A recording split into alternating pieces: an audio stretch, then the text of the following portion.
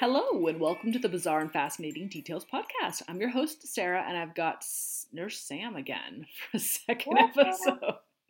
Jumping in for guest hosting duties in the most amazing way. Thank you so much for joining us, Sam. How are you doing today? I'm great. It's always fun to record with you and to talk about this stuff. It's interesting.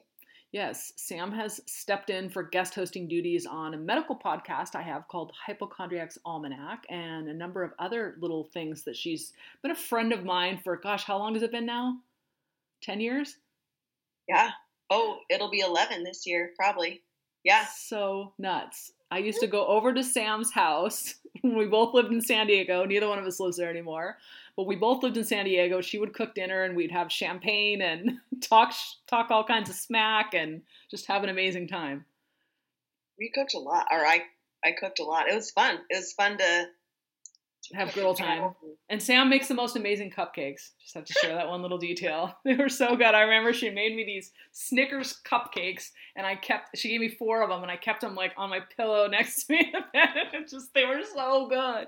Lucky dog didn't eat them, actually. Those cupcakes were so amazing. I ate them all, but like I savored them. I had to like ration myself because it would be so tempting to eat 4 of them at once because they were just that good. Oh, thank you. Okay. Let's jump into today's cases. Got some interesting stuff to talk about with you today. Okay, let's start with this one because this is pretty friggin' interesting.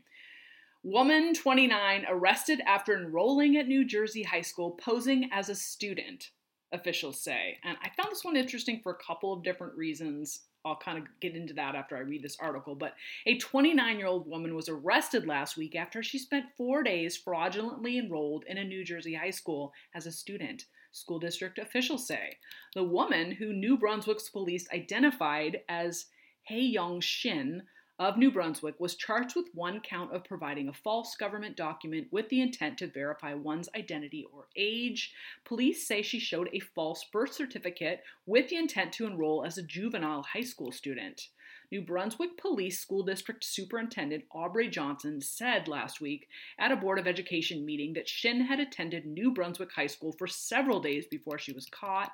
Last week, by filing some false documents, an adult female posing as a student was able to be enrolled in her high school, Johnson said, according to video of the meeting shared on Twitter. During her days in school, Shin spent a lot of time with guidance counselors who were trying to find out more information about her.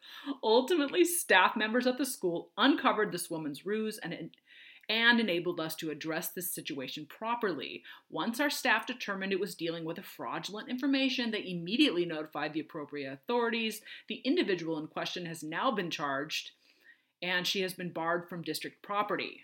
Johnson said the school has warned students to refrain from having any further contact with the woman, in person or remotely. He said the district will take a look at its enrollment processes to better identify false documentation. This is an unfortunate event. Communication has been provided to the parents of individuals that the young lady may have come into contact with, and communication has been provided to all high school parents today. Police say they are still investigating this, that according to New Jersey statutes, schools are required to immediately enroll unaccompanied children, even in the absence of records normally required for enrollment. But a district can request such documents later to verify a student's age. The well-being of our students, staff, and community are of utmost importance to us, and we will continue working with the police department and other partners in addressing this matter. The Middlesex County Prosecutor's Office is not investigating the incident. It's not immediately clear whether Shin has a lawyer. I mean, number one, how do you not see a 29-year-old woman? It kind of reminds me of, I watched that Ginny and Georgia series on Netflix, which, it's awful. Awful, awful, awful. But I didn't see that. They're the students. It's like the series, like a dramatic series on Netflix. There's 2 seasons of it out, but the students in it look so old to me, especially one of them. He looks like 40 years old. And I'm like, this just kind of reminded me of that. How did they not see that this is a 29-year-old woman, first of all? And second of all, what could be your motivation for wanting to go back to high school? High school sucked. Who would want to go back? Motivation, who knows? But no one would look at me at 27 and be like, yeah, you can go back to high school. Never going to happen. No. That, I'm like, well, okay, I could maybe see like overlooking someone who could, be on the fence age-wise, but like either I don't know. Well, the Like thing is, they why? let her immediately enroll, and then she provided her birth certificate later, and they found out that it was fraudulent. It's interesting that they are compelled to allow somebody immediately to enroll without a parent. Well, the only reason I think like, well, okay, is because are there kids who like want to go to school, but either both parents work or don't have the means to, like, if English is a second language, you know what I mean? Then, their parents are working and they can't get into the school. Like, part of me feels like, okay, I can kind of understand that a little bit just because schools, and it was highlighted during COVID, when people were fed by the schools, like some kids, that's their like warm meal. Like that's the food that they're going to get is the food that they're getting at school. So that could be like a way to help protect kids, but I don't know. I don't know. Her motivation is what I want to know. Like, why? Right. Is it for the food? Is it because you want to relive your high school glory? Is it because you want to molest children? Like, what is the motivation there? Yeah, it's either danger to kids or like, was she gonna write an amazing book? Like, the funny part is I used to have dreams all the time about going back to high school now. Yeah. And then, I'd wake up and I'd be like, what a crazy dream. Who does that? She did. This girl did. Unless she was just curious and was like, I'm not going to hurt anybody. I just want to see what it's like now. Like, I don't know. Although she's not that old. 29. Yeah, high school is like 10 years ago. Unless she didn't go. Where's she from? Does it say? It doesn't say. I don't know how to say it for like podcast reasons, but I'd be curious to see what would it be like to go back, but I don't think I'd actually try and get back. No. Yeah. Because it wouldn't be the same, because it wouldn't be the same students. But was she just, maybe it would be fine for the show, but is she just curious? I don't know. It didn't really get into her motivations, but I was kind of curious about the same things. Next article.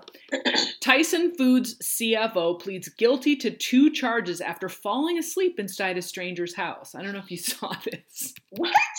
I talked about this on an earlier episode. I didn't get fully into the case, but evidently, hang on. An Arkansas woman found John Tyson, who she doesn't know, sleeping in her bed last November. She called police who said they could smell alcohol on him.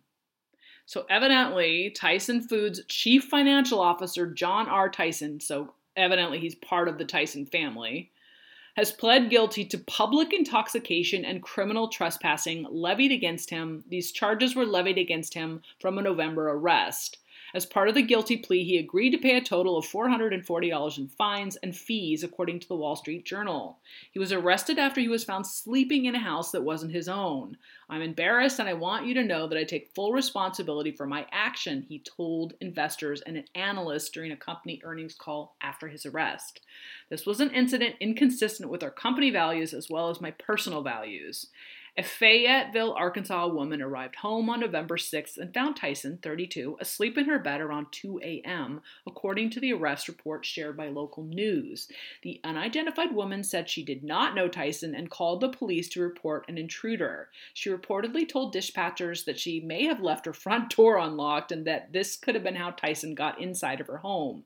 The responding officer said that Tyson was mostly unresponsive at the scene and that he attempted to go back to sleep after the police started speaking with him. The officers also said they could smell alcohol on his breath and body. He was booked into Washington County Jail and released later the following day.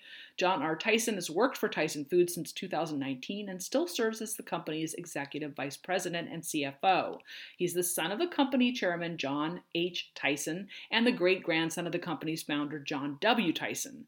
Representatives for Tyson Foods did not respond to requests for comments on the story. I mean, number one, not to victim blame in any way, shape, or form, but who leaves their door unlocked as a single woman? Well, does it say at all, is it in his neighborhood? It doesn't say. Like, was his car parked out? And I'm sure it doesn't say. Was the car parked out front? Like, no clue. What's the situation? That's hysterical. Yeah. And, like, who does that? I mean, this guy had to have been hammered. Oh, I have a friend who It was 4th of July, and they woke up and there was someone in their house, and he was like, "Oh my gosh, I was blackout drunk." So, I mean, it could happen, but you know what I mean? Was he far from home? There's got to be a good backstory. Can you imagine? They're not saying it because of who he is, but there's a good backstory. I would have got a weapon. I would have beat him. I mean, if he's sleeping, he's not going to attack you. I mean, that's just super creepy. But if that's not a lesson to keep your doors locked, I don't know what is. Right. And then second of all, like, was he reprimanded from Tyson at all? I mean, it sounds like a kind of quality leadership we need as an executive in America today. Well, sarcasm. Okay. Gosh. Next article. I don't know if you've heard about that, the Alec Baldwin shooting. Oh, yeah. On the set of that movie. I guess there have been charges filed on that. It says lights, camera, weapons check. Actors worry after Baldwin charges. The news that Alec Baldwin is now facing manslaughter charges for killing a cinematographer with a gun he'd been told was safe had actor Steven Pascal thinking back to the filming of Aliens vs. Predators Requiem more than a decade ago when he and other actors were handling military-style rifles and told to start shooting. He felt safe and said because he relied on the professional props experts and the armorer who had checked them and shown him the gun. We are artists. We are not actual cowboys, actual cops, actual superheroes, Pascal said. We're not Jason Bourne. I can't even begin to imagine an actor having the responsibility of now needing to be the safety person on the set regarding prop guns. That's insane. The charges being brought against Baldwin for an on-set shooting had many actors recalling their own experiences with guns on set and discussing safety measures and who bears primary responsibility for them. Actor Michael Chiklis, who had been starring in television police dramas, including The Commission, The Shield, called the shooting a tragic accident and said that moving forward, there's absolutely no reason to use a real firearm on set ever again. The case in which prosecutors in New Mexico maintained that Baldwin bore responsibility for ensuring that the gun he was handed on the set of Rust was safe has prompted a debate within the film industry over gun safety and protocols. SAG-AFTRA, a union representing film workers, said the responsibility lay not with the actors, but with trained professionals. Actors and armorers describe varying experiences with guns on set, and with some actors exercising a higher level of caution than others. Baldwin faces 2 charges of involuntary manslaughter in the shooting death of cinematographer Helena Hutchins, who was killed. That's a tongue twister. Helena Hutchins, who was killed October 21st, 2021, when the revolver he was rehearsing with, which he'd been told was cold, meaning it should never have contained any live ammunition, suddenly fired. The district attorney for Santa Fe County, Mary Carmack Atwies, said in an interview Thursday she planned to argue in court that Baldwin did not take due caution or circumspection when he drew an old-fashioned revolver from its holster, that he should have ensured the gun did not contain live rounds, and that he should not have pointed the weapon at the cinematographer. She said forensic evidence showed that Baldwin had pulled the trigger. Baldwin has denied that, saying the gun discharged unexpectedly after he pulled the hammer back and let it go. As the case moves forward, the norms and practices in the film industry and television industry will likely take center stage. Industry standards say that no one should be issued a firearm without it being trained in safety, and that the responsibility for checking guns before each use lies with the prop master or designated weapons handler. Kirk Ace Vito, an actor who has worked extensively with weapons on shows such as Band of Brothers and the film The Thin Red Line, said it was typical for a film's armorer who was responsible for guns and ammunition on set to open a gun and demonstrate to the actor that it is empty. Ace Vito said that while he owned guns and had experience with them, many actors lacked the experience to check firearms on their own. In some cases, he noted the actors are children. It's not me, he said, referring to who has a responsibility. It can't be me. If you have never fired a weapon before, how would you know how to do all of that? For some people, it's hard to even pull back the slide. The armorer on Rust, Hannah Gutierrez Reed, is also facing charges of involuntary manslaughter. One of her lawyers, Jason Bowles, said she would be exonerated. Baldwin has asserted in interviews and court filings that expecting an actor to take initiative to check a gun is not standard practice. His lawyer, Luke Nikas, said he would also be exonerated, calling the prosecution a terrible miscarriage of justice. SAG-AFTRA said in a statement that industry guidelines do not make it the performer's responsibility to check firearms. Approaches to firearm safety vary on sets. Ruben Santiago Hudson, who played a New York police captain in the ABC drama Castle, and now plays an officer in the CBS drama East New York, said he had set strict rules for himself since appearing in a play where a blank was fired so close to another actor at a rehearsal that it nearly damaged the actor's eardrum. It's okay to annoy people by how much you check and recheck the gun, Santiago Hudson said. He said he has made sure to never point a gun directly at another person, a point of contention in the Rust case. Baldwin told ABC News after the shooting he had pointed the gun toward Hutchins only because he had been told it was cold and he was being directed to do so. I got countless people online saying, "You idiot, you never point a gun at someone," Baldwin said in the interview. Well, unless you're told it's empty and it's the director of photography who's instructing you on the angle for the shot we were going to do.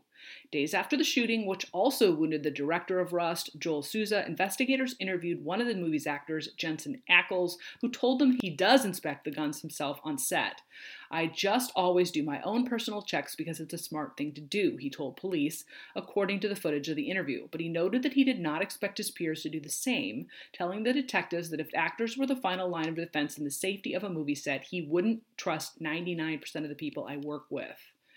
Others said they did not expect Baldwin to personally check every round that was loaded into the gun, but they would expect him to make sure someone had checked them. It was Dave Halls, the movie's first assistant director, who had proclaimed the gun cold that day, according to court papers. Speaking to investigators, Hall said that Gutierrez Reed had opened the gun that day for him, but that he did not inspect each round individually. Hall has agreed to a plea deal on a charge of negligent use of a deadly weapon. Gutierrez Reed told investigators she did check each of the 6 cartridges in the gun, but remarked at one point, "I wish I would have checked it more." Legal experts say successfully prosecuting the charges against Baldwin would require the district attorney to demonstrate that he behaved negligently. Criminal law professors and former prosecutors said they would see an argument being made that Baldwin might have failed to act in a manner to protect others. One challenge for prosecutors will be that Baldwin was told the gun did not contain live ammunition. Lawyers who represent the production company behind the movie The Crow, after actor Brandon Lee was fatally shot on set, said Baldwin's mindset at the time that he took the gun from Halls would probably be crucial for a jury and a judge. If a person's going to be negligent, you have to prove that they knew something and they proceeded anyway. They knew that the speed limit was 70 miles per hour and they went 100.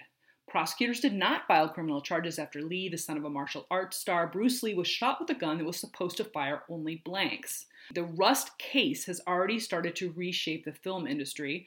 Dwayne Johnson, an action star whose production company has made gun-filled films like Fast and Furious and Hobbs and Shaw, has said the company would no longer use real guns on set, but some are skeptical that one case has the power to change the industry significantly. Victor Talmadge, director of the Theater Studies program at Mills College at Northeastern University and an actor who has worked with guns on set, said that feature films might make greater use of special effects or require more training with guns for actors, but he did not think real guns would disappear from the film business. The idea of a gun-toting character, the mythic model of an American culture, I don't know if that goes away as a symbol image on the screen. I think this one's going to be hard to prosecute. Number one, he was told that the gun only contained blanks. Number two, it's going to be really, really hard to say that he was negligent in this case. I think it's a tragic accident.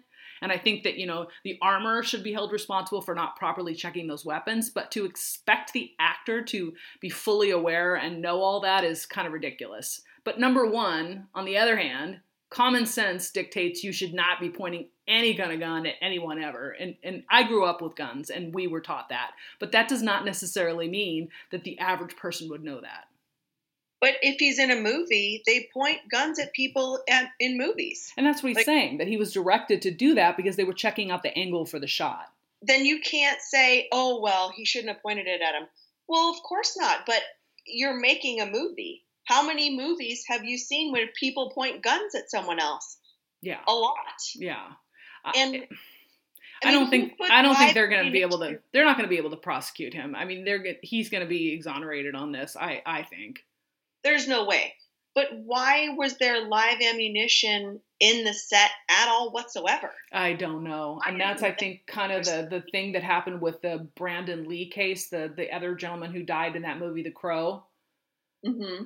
It's just like, you have to check and recheck and double check. That's why you have armorers on set. That's why you have experts to check and recheck. And not doing that is negligent. Not necessarily the actor being negligent. It's whoever's responsible for keeping the weapons and checking the weapons is the negligent party if they don't discover a live round in a gun that's being used on set. Well, and you would think that, I mean, I don't know anything about bullets, but if you buy a box of blanks, that they're all blank. Like, could you go back as far as that for like quality control? I mean, no one's ever, they're not going to pin fault on anyone in this situation, but like, where is the fall through? You know what I mean? Like, why was there a live blank at all? Like, or live, sorry, not live blank, but a live round on set at all whatsoever? Well, if it's a real weapon, it probably came from somebody's collection and they probably just didn't take it out like they should have. But that's not Alec Baldwin's responsibility. He's not an expert in guns. He shouldn't be required to be an expert in guns. And if that's the case, that he should have been required to be an expert, then they should have given him more training on set. Yeah, that's not a thing. Yeah, no, that's like, who's bringing these things onto set and why aren't they checked beforehand? As someone that's handled weapons and grown up around guns and things of that nature, number one, he shouldn't have been pointing them at somebody. But if he's directed to do so, and that's the responsibility of the armor on set to check those weapons, then he cannot be held responsible. No. So, if you've got differing opinions and you want to tell us about it, shoot us an email. We're happy to kind of read that on the air and give us your opinion on that. But I think that Alec Baldwin is ultimately going to be exonerated in this case. Yeah, and that's terrible. Could you imagine doing that not without the intent? You're directed to do that. You do that, and somebody dies. That's terrible. He's never going to be the same again. It's a terrible, terrible accident is what it is. It's not a crime. I mean, maybe negligent action from the person, the armorer that should have been taking care of those guns, but not the actor. No. So, anyway, next case. Virginia family sent to prison after forcing Pakistan woman into modern-day equivalent of slavery. The 3 Virginia family members were sentenced last week for compelling another family member into what one prosecutor described as modern-day equivalent of slavery for over a decade. This woman, Zahida Aman, 80, and her 2 sons, Mohammed Numan Chaudhry, 54, and Mohammed Rehan Chaudhry, 48, were convicted in May of conspiracy to commit forced labor. The court has also ordered the family to pay the victim $250,000 in restitution for back wages and other financial losses she incurred during her 12 years in forced labor. Prosecutors say Aman arranged for one of her sons' marriage to the victim in 2002. The family then kept the woman in their Virginia home to serve the extended family even after the victim's husband moved out. Prosecutors say the family callously exploited the victim's vulnerabilities and brutally coerced her labor through physical violence and emotional abuse. The family compelled the woman to serve them as a domestic servant by using physical and verbal abuse, restricting her communication with her family in Pakistan, according to the evidence presented in court. The family also confiscated her immigration documentation, money, and threatened to separate her from her children by deporting her to Pakistan, the evidence says. On at least one occasion, the family hogtied the woman's hands and feet and dragged her down the stairs in front of her children. The woman was reportedly forced to work every day beginning early each morning. Her food was restricted and she was forbidden to learn to drive, from speaking with anyone but family members, and could not call her family in Pakistan. At their conviction in May 2022, U.S. Attorney Jessica D. Alber from the Eastern District of Virginia likened the woman's forced labor situation to the modern-day equivalent of slavery. The defendants exploited somebody who should have been a loved family member to force her to work in their home for more than a decade. We will stop at nothing to prosecute those that commit these or similar crimes. Can you imagine? Oh, those people should get the fullest extent of punishment, like, of the law. That is horrible. That poor woman. 12 years of that. She's not from this country. And I can't imagine so hopeless. Pakistan, like, the safest place. No. And you're going to exploit that? Yeah, just horrific. And the thing is, the husband moved out. And they still kept her on to work for them. Her husband, I thought... The man she was brought there to marry left. And left her there with her kids to keep working. But it was his family who did it, right? Yes. Yeah. And he didn't stick up for her. I mean, can you imagine? That's awful. This poor woman. They, like, manipulated him in such a way that made it so that he felt like he had to leave. You never know that situation, but... Yeah. So, that's awful. Yeah, terrible, terrible case. I hope she does get that money and it's not just a symbolic gesture. She should get more than $250,000 for that long. Yeah, I agree. And the torture and all that. Who are these people? She needs a better lawyer to sue their pants off and then send them to jail for well, they might not have the money to be able to afford that. I mean, who knows? I know, but if this is such a public case, somebody better pony up and get her something amazing. That's terrible. Yeah. Okay. And final case for the day. Men imprisoned for murder say police illegally used Google to find their location data. 2 men imprisoned for killing a California gas station manager are trying to get their cases overturned by arguing that Los Angeles County investigators broke the law when they had Google scour location data for millions of devices in search of potential suspects. The appeal is part of a growing attempt by defense lawyers and privacy advocates to curtail police use of geofence warrants, an investigative tool powered by the public's reliance on phones that track their movements.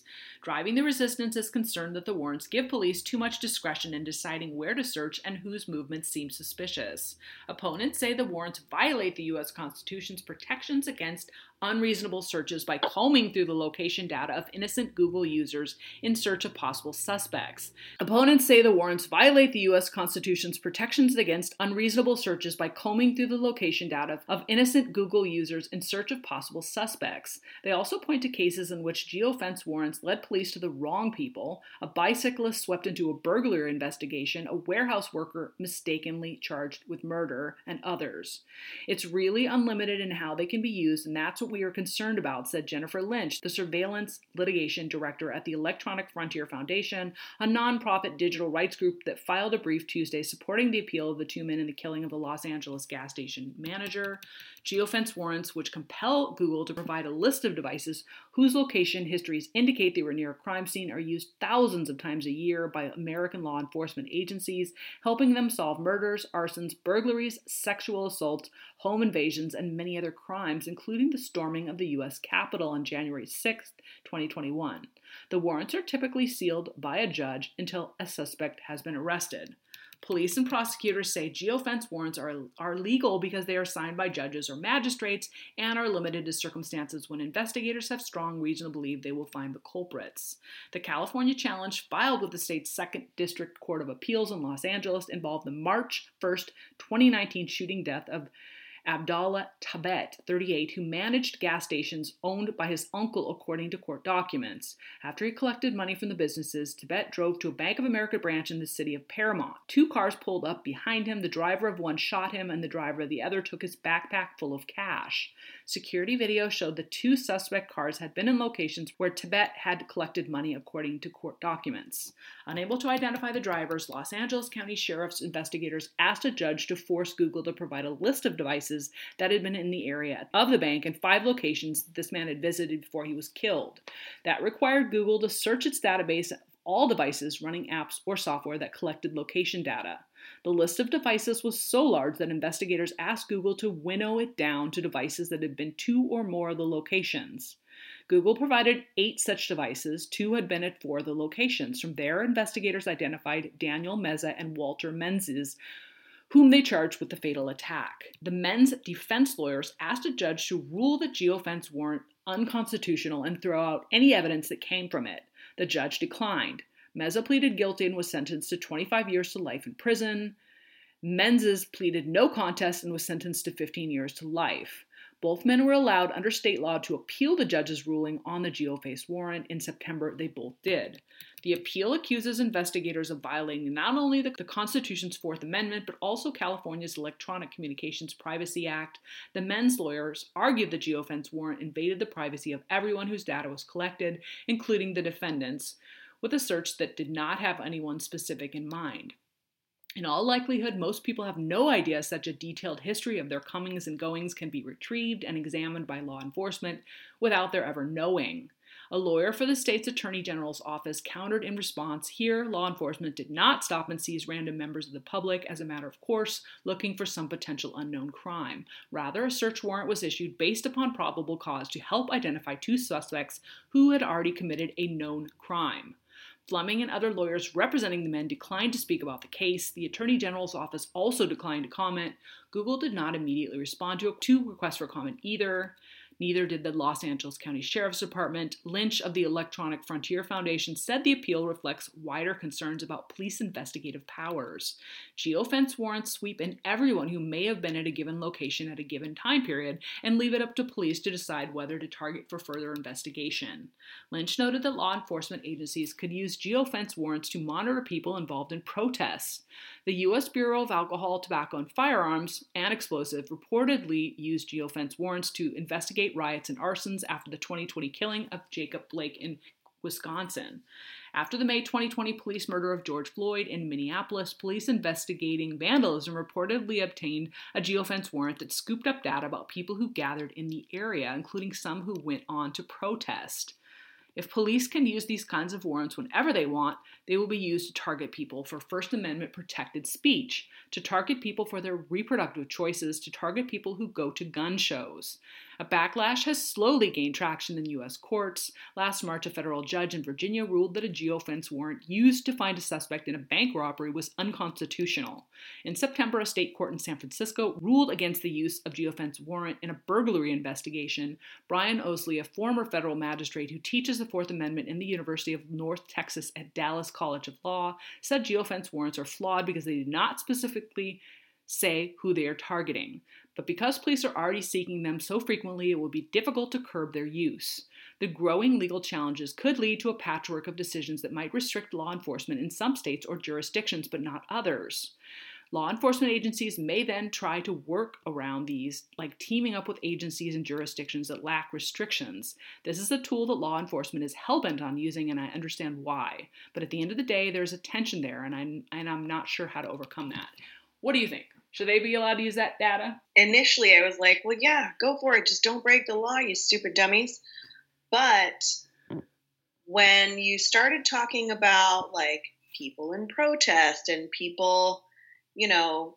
It's a slippery slope. Once you allow them to use that data, unless you narrowly construe how they can use it for anything. Right. You would have... I mean, in this case specifically... I feel like, well, yeah, you killed someone. Let them use your don't kill people and don't steal their stuff. But so you think it should be narrowly construed only in murder cases? I mean, if that's your missing link, then use it. But like you're saying, it is a slippery slope because you use it for one, then where do you draw the line?